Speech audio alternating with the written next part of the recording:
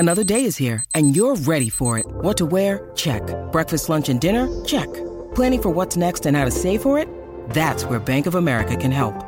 For your financial to-dos, Bank of America has experts ready to help get you closer to your goals. Get started at one of our local financial centers or 24/7 in our mobile banking app. Find a location near you at bankofamerica.com/talktous. What would you like the power to do? Mobile banking requires downloading the app and is only available for select devices. Message and data rates may apply. Bank of America N.A., member FDIC. My name is Jenna, and I'm here to help you do all the hard things. I'm a licensed professional counselor with nearly 10 years of clinical and research experience working with people who have some of the most debilitating OCD and anxiety in the world. I'm also a mom, a personal trainer, and a lover of modern spirituality. My goal is to bring you all the research, guidance, and encouragement you need to help you remember and know how strong you truly are. Now let's get to it.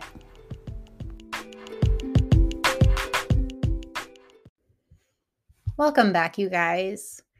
We left off in the last episode about some things that were either not helpful for OCD treatment and also some things that could be kind of detrimental to OCD treatment. So if you are landing on this episode first, you're going to want to make sure that you probably pause this, go back and listen to episode 86, part 1. Going to lay a lot better of a foundation for what doesn't work for OCD treatment as far as interventions go, as therapy goes. So we left off specifically talking about the difference between EMDR and ERP, why life coaching kind of lacks that peer-reviewed effectiveness. And also we talked a little bit about relaxation therapies insofar as its treatment for OCD symptoms. And so today, we're going to go over other questionable interventions for OCD, some things that aren't necessarily treatments, but that could be like woven into different therapeutic modalities that I think could be harmful or not helpful for OCD. We're going to talk about benzodiazepines, which are those kind of as-needed anti-anxiety medications, and why those are not necessarily helpful for OCD and could actually make things worse. And I'm just going to talk about some other mistakes that therapists can make, some common pitfalls in exposure and response prevention for OCD, and some other things too. So to get started with some other questionable interventions for OCD, replacing good thoughts with bad thoughts. So this is really common. Unfortunately, with kind of general therapists, people who kind of are jack of all trades type of therapists and who don't really specialize necessarily, and especially not in OCD treatment, I hear it too often for other therapists or from my members at NoCD. They're coming from therapists who told them to essentially replace good thoughts with bad thoughts or vice versa. So replacing bad thoughts with good thoughts, right? So, if you are thinking of all the terrible things that could happen, just think about all the good things that could happen too. If you are thinking about, harming your child, why not think about, hugging him instead?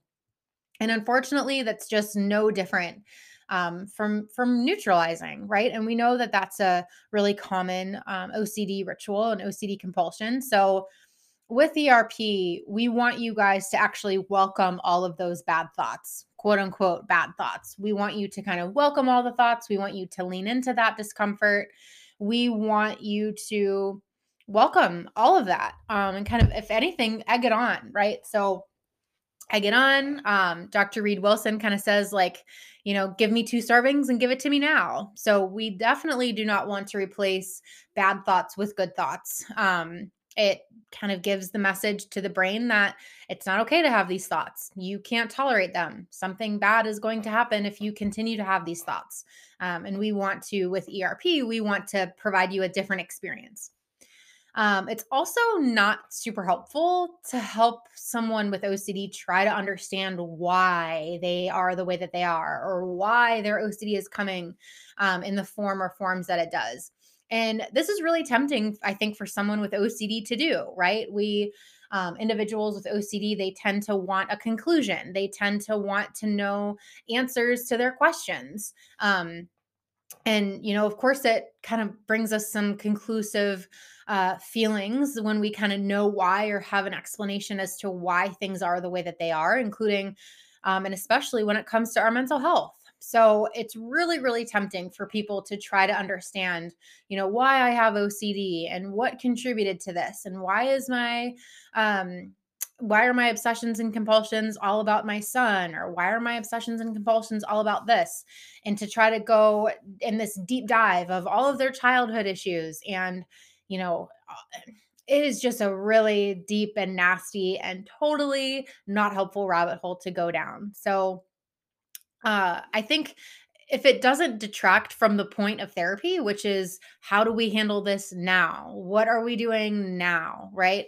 And as long as it's not avoidance of the now and kind of what we're going to do now about it, I think it's okay to maybe for a little bit entertain that. But again, like I would wonder what's the function of that, right? Like what's the function of wanting to know why? What's the function of understanding that?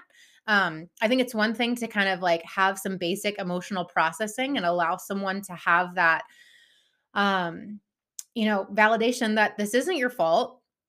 But at the end of the day, we're never going to know. We're never going to know 100% where this came from. Um, I wish that we could give people that experience where everything makes sense and this reasonable explanation and this um, magnificent kind of storyline is all packaged up in a nice little red bow and everything makes sense now. But I don't know if people really can ever have that experience. I think they can in a different way than, delving into their childhood, so on and so forth. So I guess my point is, let's just be really careful about what the function is behind trying to understand why. And let's be sure it doesn't detract from the exposures and the response prevention piece. Let's also make sure that the person understands that we're never going to know 100%. So, it's one thing to maybe entertain that a little bit, but we cannot make that the bulk of our treatment. And it certainly is not going to be our focus in treatment. And related to that is just too much emphasis on upbringing and childhood and history in general. So, again, I think that this is really tempting for someone who has OCD to do, right? So, you know, it's tempting to want to know where the OCD came from, but it's also really important for the person to understand, nothing causes OCD. So I see some like weird social media posts out there and some strange claims out there from time to time that, trauma causes OCD or this causes OCD. We don't know enough about what contributes. I take that back. We don't know enough about anything that causes OCD, right? So, to our knowledge, it's a lot of different things. It's a combination of a lot of different factors, including but not limited to genetic predispositions. So, there's definitely a biological component there. That is to say that if you do have this running in your family, it doesn't mean that you are 100% definitely going to exhibit those traits, because we also know that environment and modeling can play a huge role. You can have certain, various risk factors that increase your likelihood to kind of have that turn on as far as something that is expressed. You can also have a variety of protective factors that kind of protect you and shield you from, developing that. So it's important to note that nothing causes OCD. If you have OCD or someone you love has OCD, it was because of a wide range of different variables that all contributed to this occurring. So there are contributions, but nothing that causes it. And this is totally different from discussing core fears. So a lot of times people get confused, like, well, Jenna, you say that it's really good to discuss core fears. How is that any different from what it is that you're talking about now? So it's really important to discuss core fears when it comes to OCD treatment.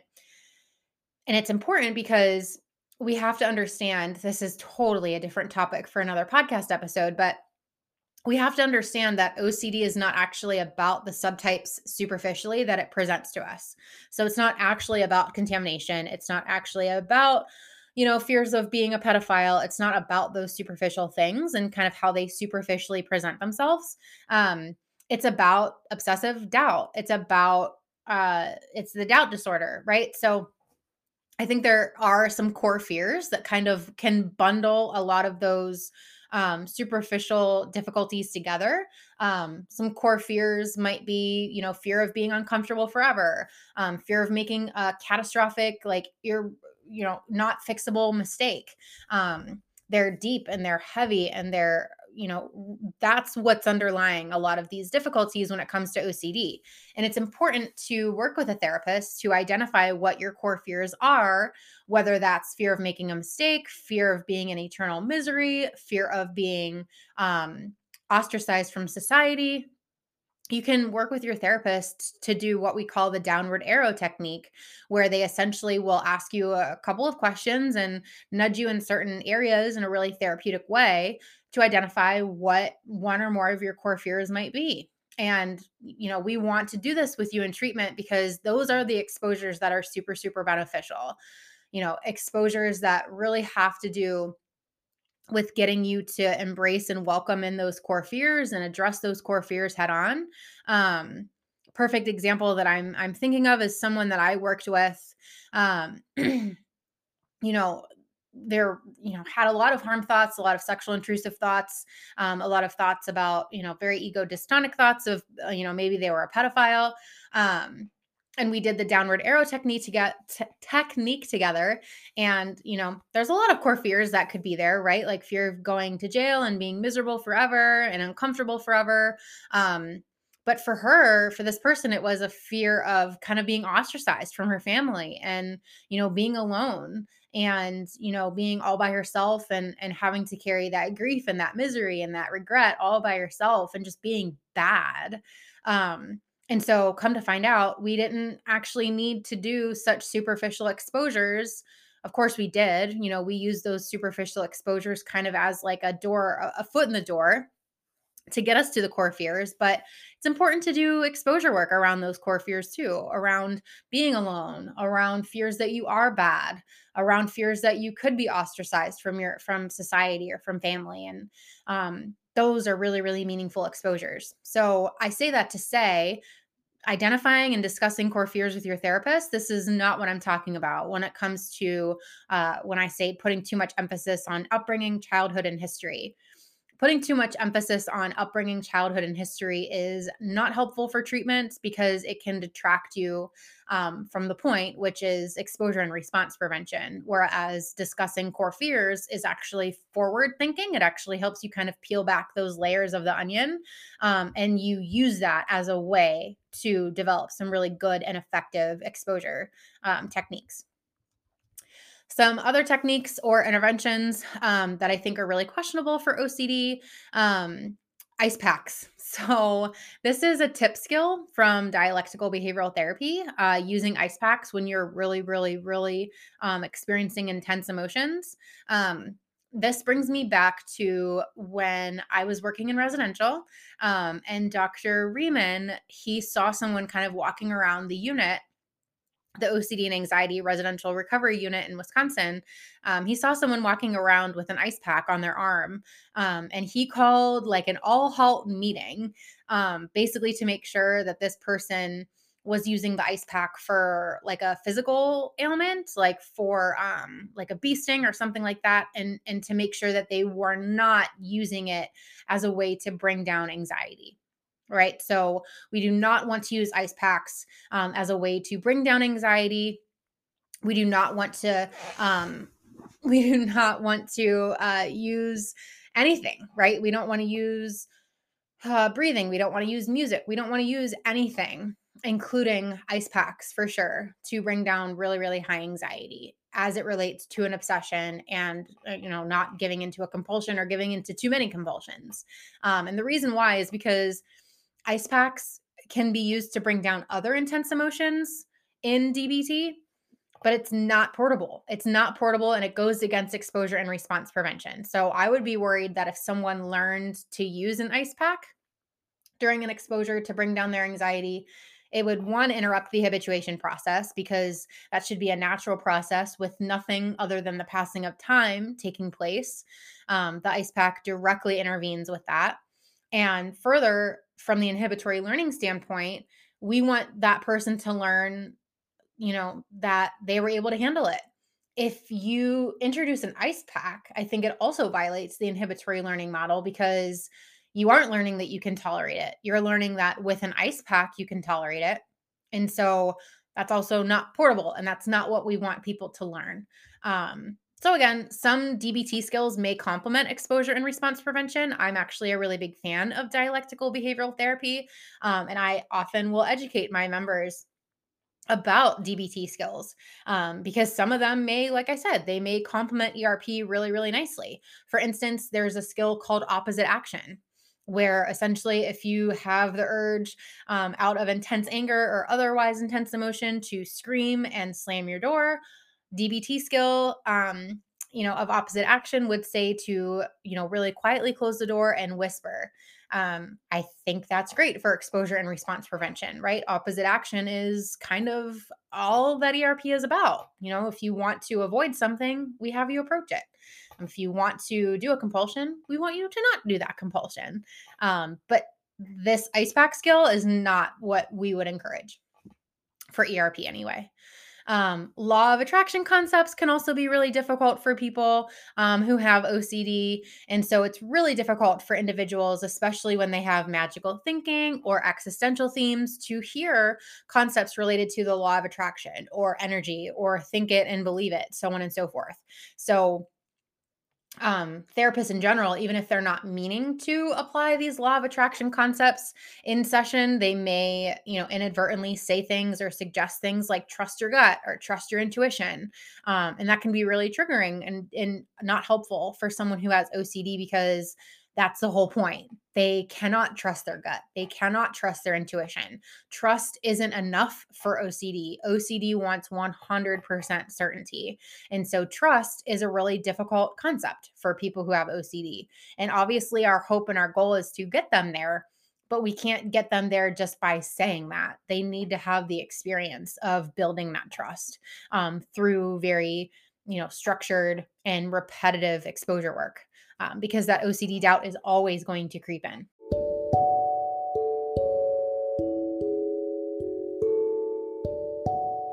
If you or anyone you know is struggling with obsessive compulsive disorder or related conditions like skin picking, hair pulling, hoarding, tic disorders, or other body-focused repetitive behaviors, check out NoCD. NoCD is an online teletherapy platform offering specialized services and evidence-based treatments for obsessive compulsive disorder and related difficulties. You can meet with a therapist who specializes in your unique concerns and also get between session support through messaging. We take insurance and also offer payment plans for those who self-pay.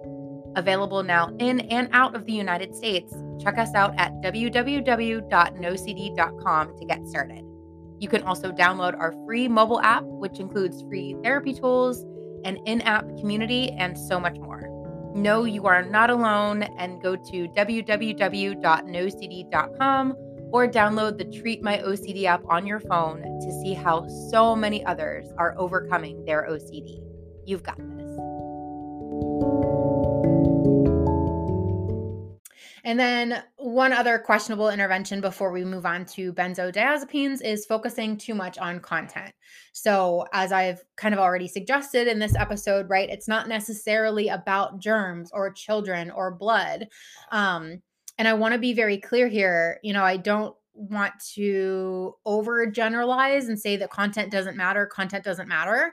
Because one angle of what I'm trying to say is that, yes, content does not matter when it comes to treatment. When it comes to treatment, we apply exposure and response prevention the same way. Obviously, we tailor it. It's a slightly different recipe, but it's always going to come back to exposure and response prevention, regardless of what the content is.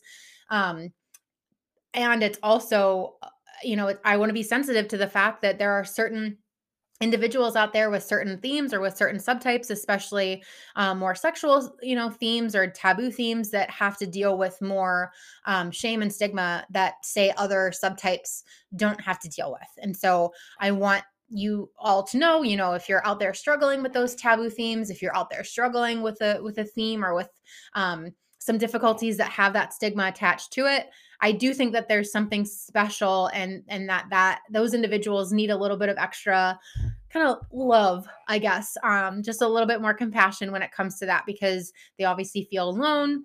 Their content is taboo. There's a lot of guilt and shame associated with that.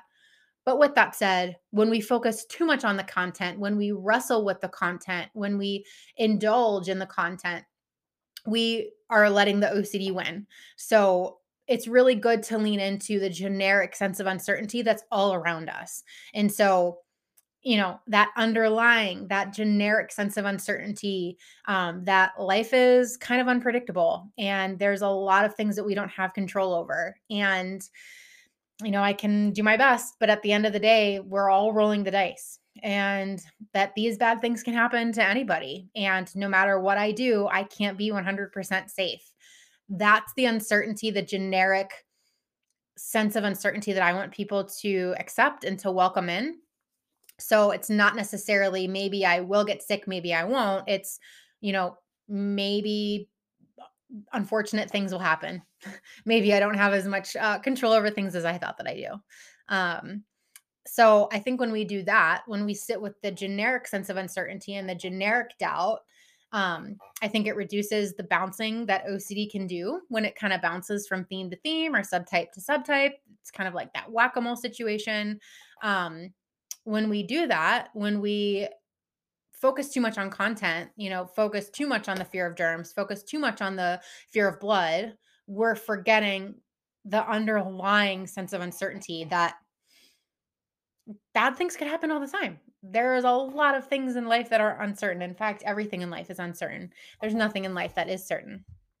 So I want people to be sure that they're sitting with that.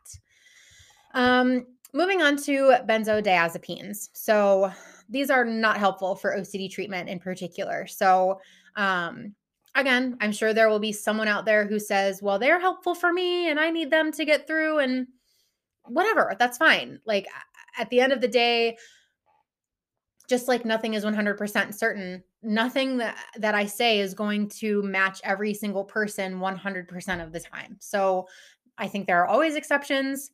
People are complicated. Mental health is certainly complicated. So yes, I could probably imagine a scenario that what I'm saying has some exceptions. That's totally fine. But for the most part, the average person, by and large, this is what I'm saying. So when it comes to benzodiazepines, again, these are those as needed medications. These are not like SSRIs that you take every day for anxiety or depression or OCD. You take them every single day, ideally at the same time. They're prescribed by your doctor. You take them regardless of how you feel. Benzodiazepines are kind of those as needed, like Xanax. They're not helpful for OCD because they don't actually reduce the obsessions or the compulsions. They kind of act as a band-aid or a ritual to kind of subdue the anxiety experience. So it's especially problematic when you take them like before exposures. I've worked with tons of people who would come to treatment and they're taking a benzo like right before they come to therapy. And it's like, I have to do a therapy with you that requires me literally to make you anxious. And you just took an anti-anxiety medication. Like what could possibly come of this? We want you all to know as people who have OCD, through the exposure process, we want you to know that you can tolerate distress and that it can pass naturally. So by taking a benzodiazepine, you're reinforcing this concept that you can't tolerate distress and that it cannot pass naturally. So it just completely interferes with the ability for ERP to work. Because like I mentioned, benzos reduce anxiety. And we want to evoke anxiety through the exposure and response prevention process. Research shows that it also interferes with memory formation in the brain. And this obviously contributes to a lot of difficulties, right? So it contributes to, you know, an interruption of the new corrective learning processes and habituation. So a lot of exposure work is super beneficial and super effective because you're actually learning new information. You're learning as you resist washing your hands, you start out to be really anxious, but eventually it's not as anxiety provoking. That's a new corrective learning experience. When you take a benzodiazepine and it interferes with memory formation and makes that process of your brain more difficult to happen, it's really difficult, if not kind of impossible for your brain to collect that new information and form it as a memory. And so the inhibitory learning process is affected, habituation can be affected, and essentially it's just not going to be as effective of treatment. So, as far as if you're taking benzodiazepines while you're doing exposure and response prevention, make sure that you're not taking them before or after exposures, especially immediately before and immediately after. The sooner that you take them in association with your exposures, the more difficulty you're creating for yourself down the line, and you're essentially negating your work. So, as always, make sure that you're talking to your physician about this. Make sure you're talking to your doctor about it. Um, because medications are not something to mess with by yourself. You want to make sure that you're talking to your therapist about it, talking to your psychiatrist, all that good stuff. But for the most part, I would encourage people to try to wean themselves off of this in a really strategic and well, monitored way with their doctor, and ideally try to stay away from it if they can. There are some other mistakes that therapists make, and we'll kind of wrap it up here. We will have a third part to this episode because we have so many more items to kind of get through. But there are lots of mistakes that therapists can make, and this is where my heart breaks a little bit whenever someone says that, oh, exposure and response prevention didn't work for me, or it made things worse, or I tried this and it didn't work, so on and so forth. And I want to be very clear. Exposure and response prevention is the gold standard, but it's not the only treatment that's out there. And it's not perfect. It's not perfect at all. There are definitely some people I feel like I've thrown every, trick that I have at them. And, I cannot imagine anything else helping them. Like I don't know what else could have helped them. Um, so I do believe that there are some individuals out there who it doesn't work for, and that's okay. But for the most part, again, I think I wonder when it doesn't work for people, are therapists making certain mistakes that are totally fixable, totally addressable. Um, so just be on the lookout for these mistakes as therapists. If you're listening, definitely try to make sure that we're working around these mistakes. And, if you're listening and this is something that your therapist is guilty of, I encourage you guys to have the conversation. Um, you know, Collaborate more with your therapist. ERP is supposed to be a collaborative process, and you have a say in how things go. It's your treatment plan. So, I think it's really difficult when therapists have the wrong demeanor during exposure work. It's especially difficult if the therapist is nervous and scared and kind of timid, especially during someone's first exposure, right? So, if you're asking this person to do this really scary thing, but you're also scared and nervous, and that it's observable, it's going to be really hard for that person to trust the process, right? So, modeling is super important here. You do, I think, as a therapist, have to, you don't have to be stoic and a soldier about it, but you do have to model, that you can be firm and also validating. You want to kind of exude that calm, cool, and confident nature. I'm open with my members all the time. Like, yeah, this makes me anxious and I'm going to do it because I know that this is what's good for me. So it's definitely possible to have both. I think, like I'm saying, you don't have to be like emotionless about it. You can definitely be open about if you are feeling nervous about something, but still make sure that you are firm in your stance and modeling what you would want them to do. It's also really important, and I don't think some therapists do this enough. It's really important to make sure that you encourage lifestyle exposures. So this means the person with OCD can't just do exposures in session.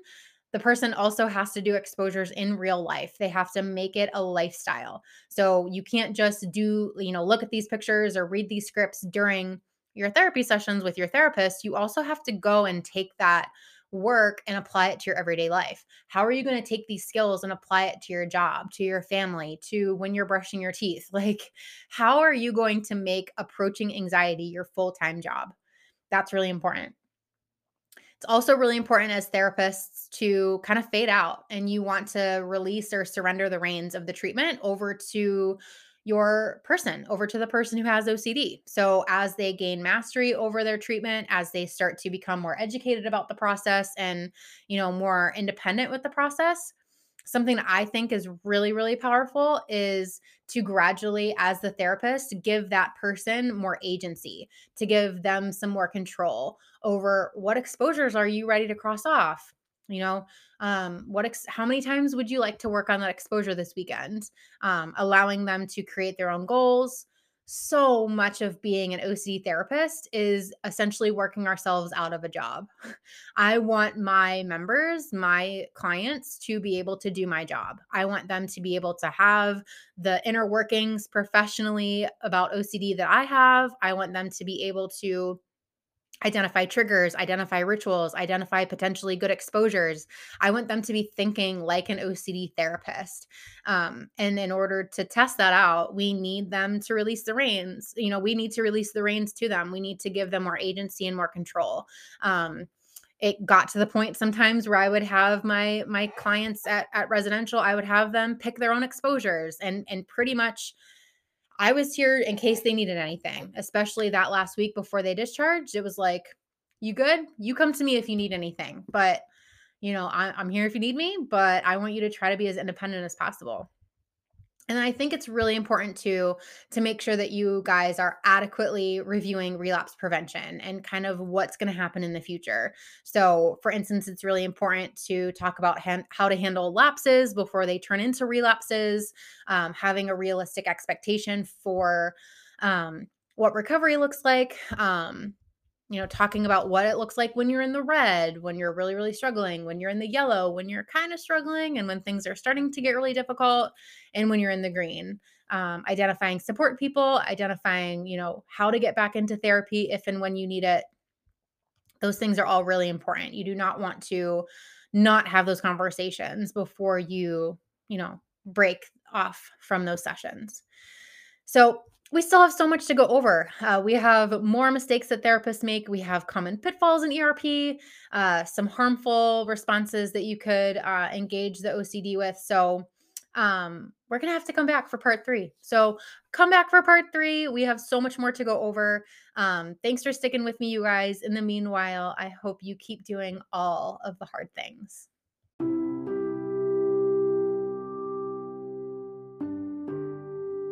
For more information and resources, head to my website at www.jennaoverbaugh.com.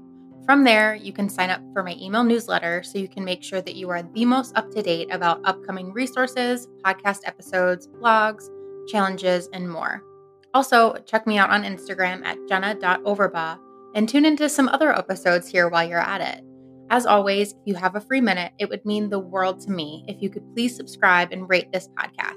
Subscriptions and ratings help me keep the podcast going and help me spread the word to other people who need these resources and they otherwise may not get them. With that said, thank you guys so much for tuning in. I really love creating these episodes for you. And until next time, keep doing all the hard things.